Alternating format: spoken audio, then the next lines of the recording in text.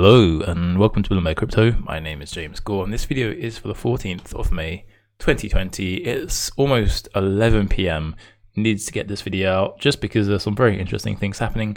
I'm just going to lightly touch on some technical analysis. I'm not actually going to do any. This is purely from memory, and I'm sure you guys are smart enough to kind of have an idea of what to do.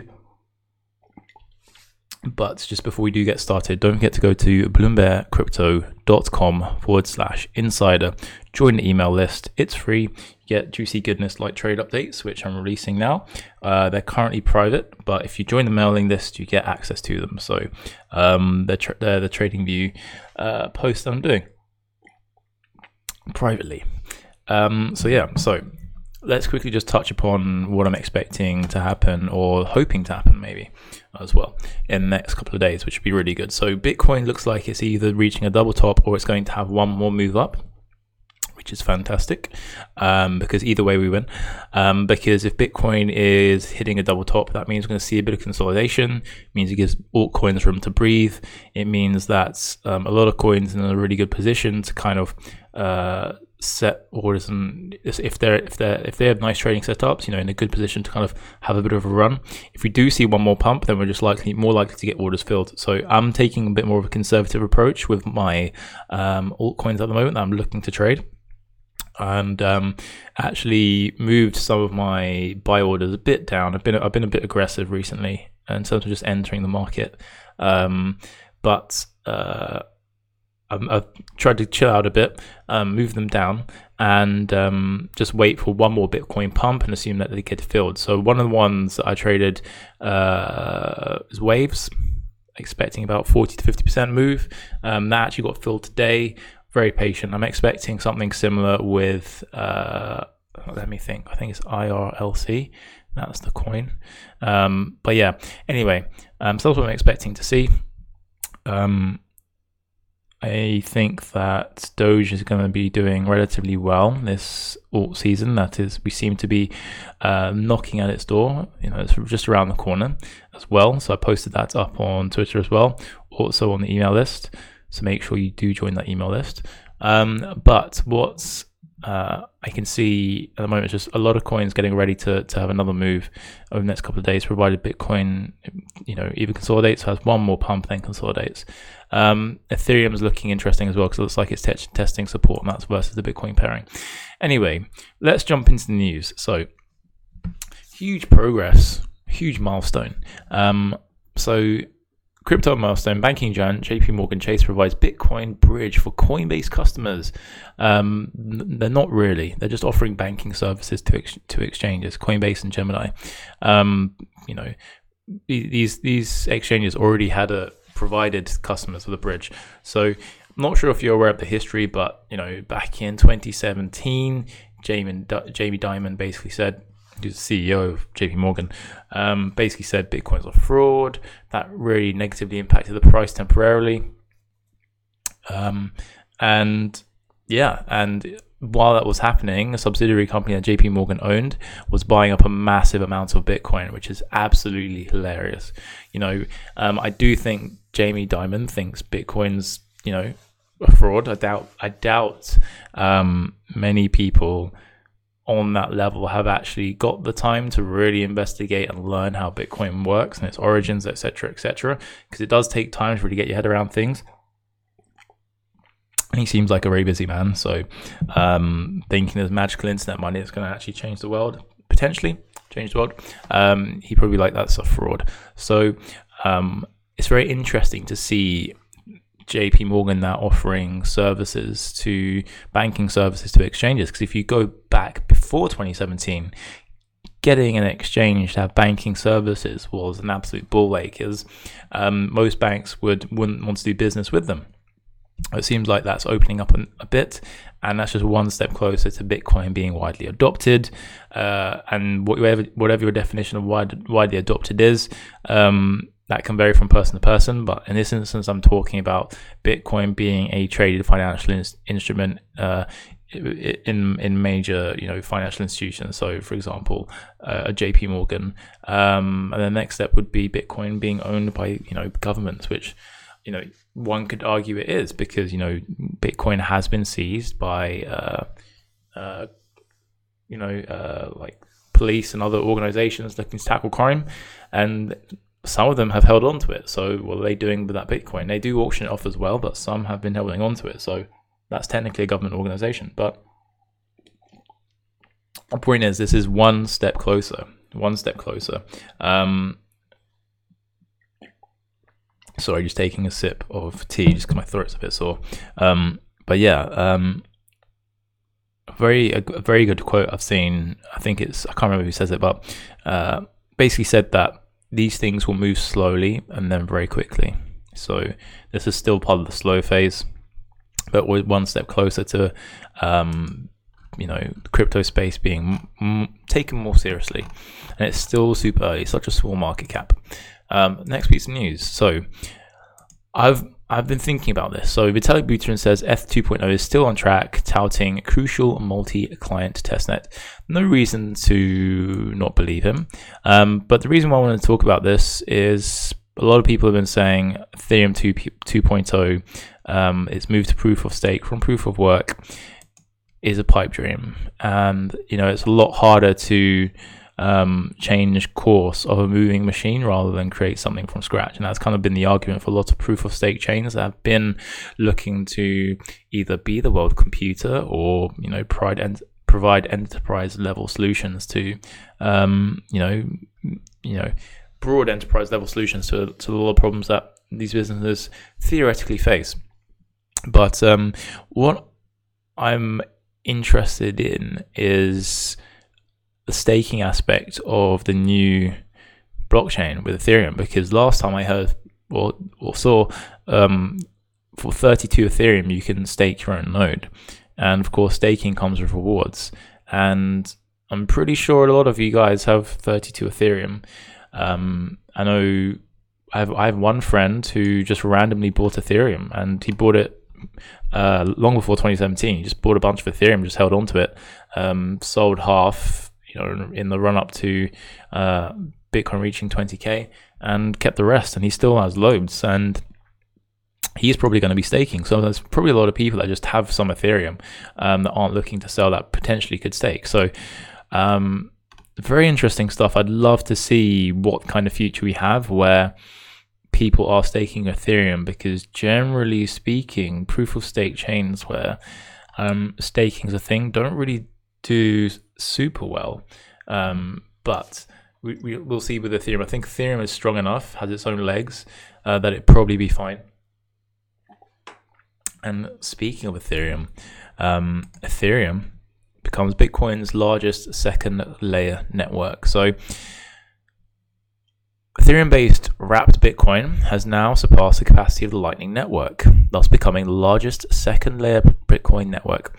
WBTC now has 11.2 million worth of Bitcoin, leaving the Lightning Network far behind with only 8.1 million. I'm going to be contributing to that because I'm going to be running my own Lightning node at some point, just because it's cool to kind of mess with that stuff. When Bitcoin meets Ethereum. So WBTC is an ERC20 token that's fully backed by one Bitcoin, which is similar to fiat-backed stablecoins. The project, which was launched back in January 2019, aims to bring an unmatched liquidity of the world's largest cryptocurrency to the growing decentralized finance ecosystem. Putting Bitcoin and Ethereum blockchain also allowed substantially increase the speed of the cryptocurrency. So I love this. I love the DeFi space. I do think there's a lot of, teething problems that are going to be coming from that space and people operating that space. For example, locked funds, flash loans. Ultimately, that's hardening the space, but at the same time, if you are participating in that, you're going to be one of the people that probably experience negative consequences. But to be fair, the people that are on the bleeding edge and are the type that would jump into something new like that and be willing to put capital at risk, they usually get the most reward as well. Hence those that bought Bitcoin at $100 or $300 just are still holding, or mined Bitcoin. So that's something to consider. But I still think Lightning Network is more likely to be able to provide. I mean, to be fair, if we do have, I can definitely see a future where Bitcoin and Ethereum, where Ethereum is the silver to Bitcoin's gold. As much as Litecoin has tried to have that as a kind of its marketing slogan, which it was for a certain point of time, it didn't really work out that way, realistically speaking. So, potentially Ethereum is Bitcoin's silver, especially when I'm reading things like this. So, I do talk about having some Ethereum in your portfolio. Obviously, everything I say is just for educational purposes, not financial advice. But majority of my portfolio is Bitcoin and then it's Ethereum. So, Ethereum's definitely going to have its place in its future, and things like this solidify it even more. It's becoming a very diverse blockchain.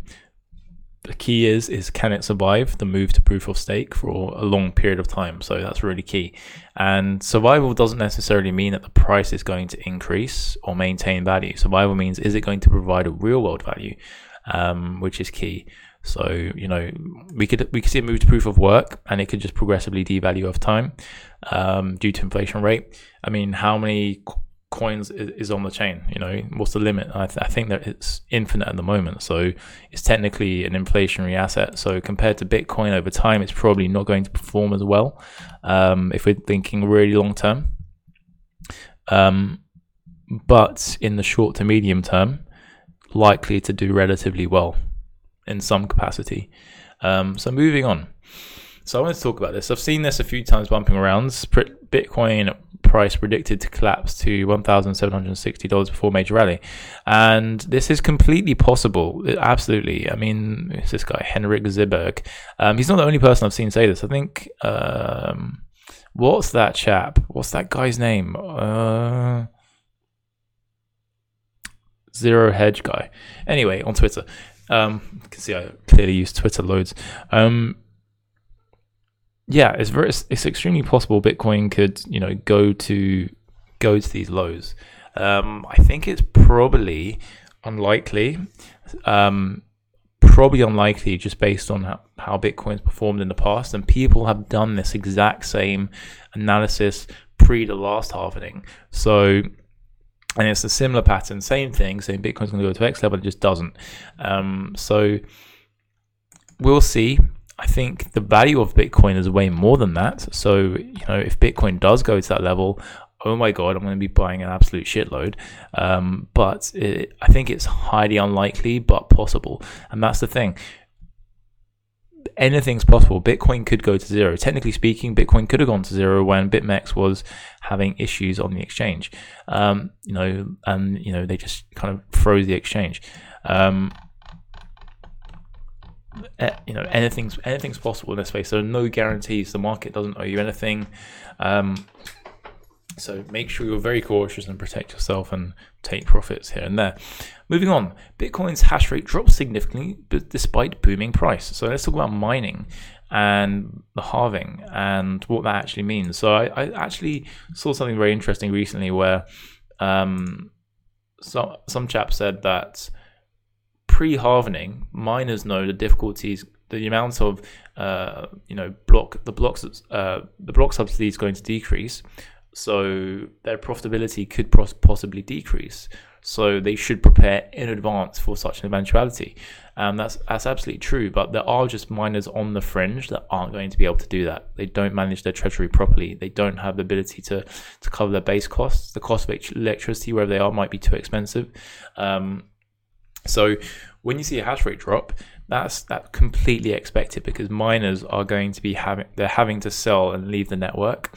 What then happens is the difficulty adjusts, hash rate goes up. So it's a bit of a it's a balancing game between the number of people mining on the network, quality miners, versus how hard it is to mine Bitcoin.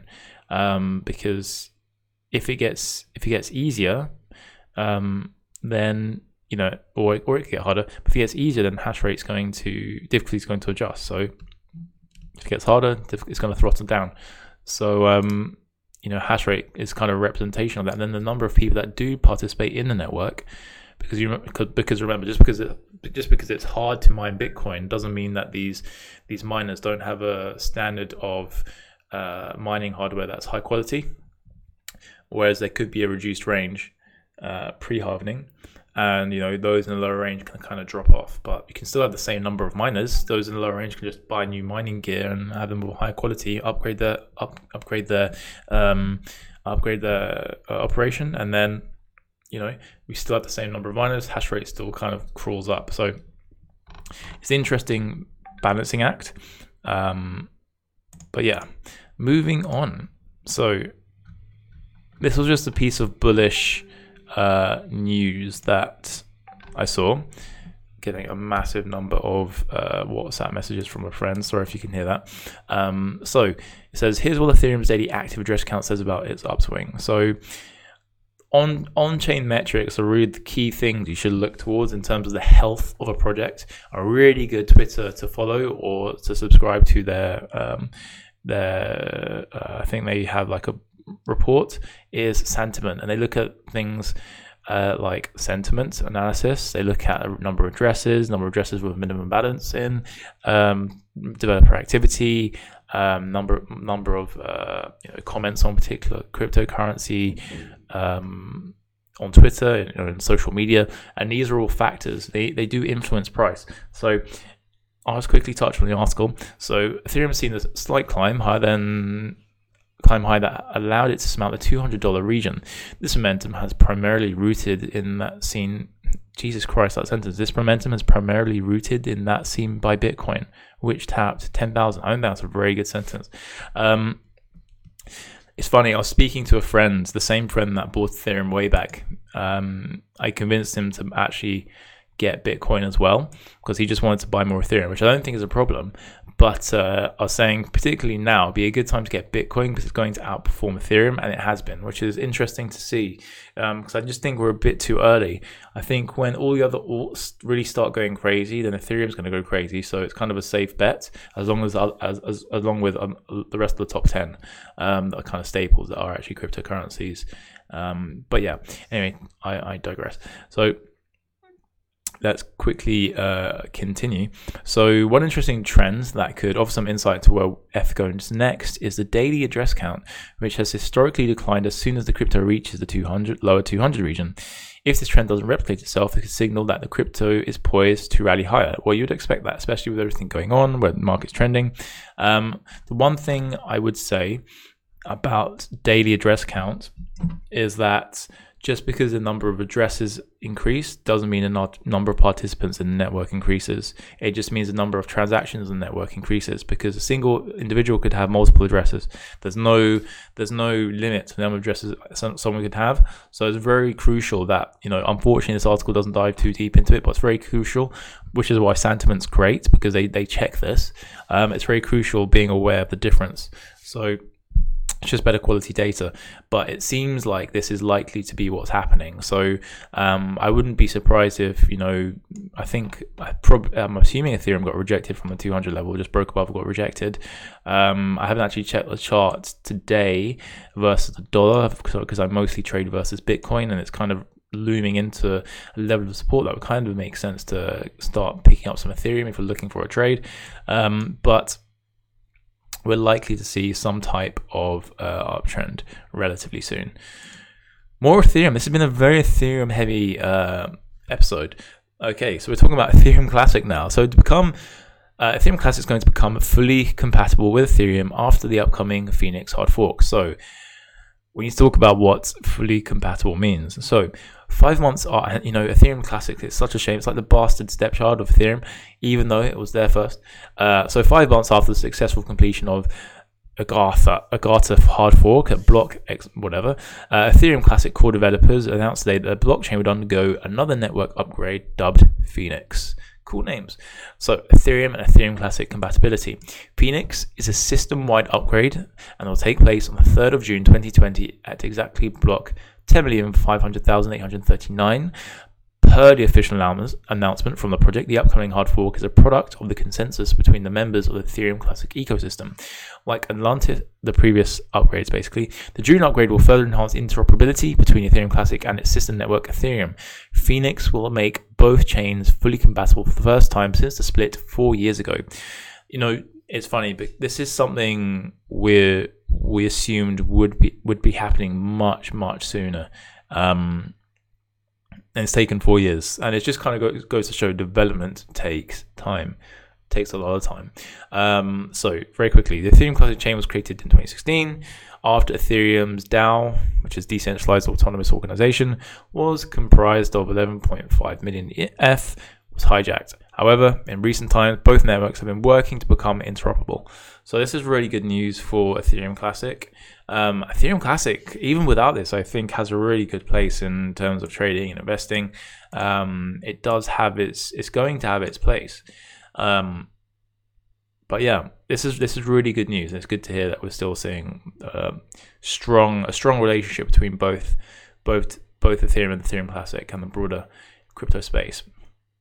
Just imagine Ethereum could become the interoperability chain rather than everyone expecting all these other second layer solutions like Raiden Network, etc., to be the interoperable chain. It could just be Ethereum, because if we're going to see interoperability between Ethereum and Bitcoin, and we're going to see interoperability between Ethereum and other cryptocurrencies, that just means Bitcoin is essentially interoperable with every cryptocurrency through the Ethereum network. So crazy times are ahead. But I think it's 5 years out at the very least before we see anything significant like that. So last piece of news, which is very juicy.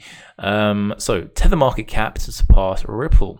Total stablecoin market cap surges past 10 billion. So one last swig of tea. Okay, so if you know the history of Bitcoin, if you know the history of stablecoins, there were stablecoins before Tether that failed.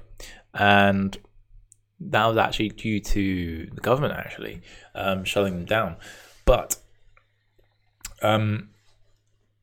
Tether, there's so much controversy behind Tether, and I've seen people, claim to have done research on the organization and on Tether, saying, there is no market manipulation, they actually do have the funds, etc. Whatever you like to think. This is huge. Ripple's been really underperforming. I think Ripple's had such a poor performance, historically poor performance in terms of an asset, yet is in the top. It's probably in the top 10.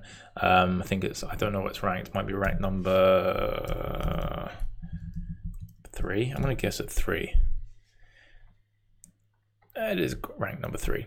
Yeah. So Tether's literally about to take over, and that's just because they're minting more Tethers.